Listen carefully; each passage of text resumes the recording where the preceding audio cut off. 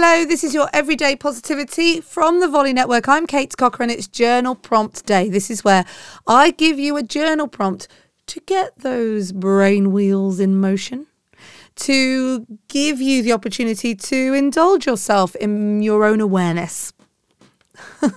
I kind of hummed that. In your own awareness.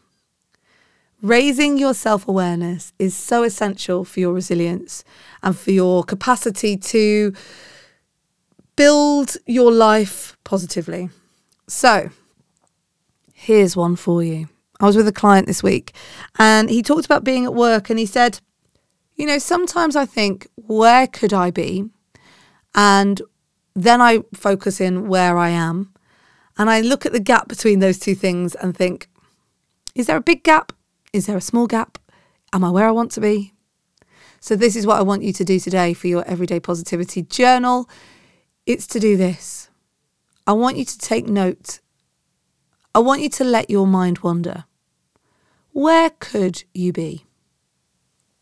Where does your mind land when you ask it that question? Where could you be? Imagine, I could be.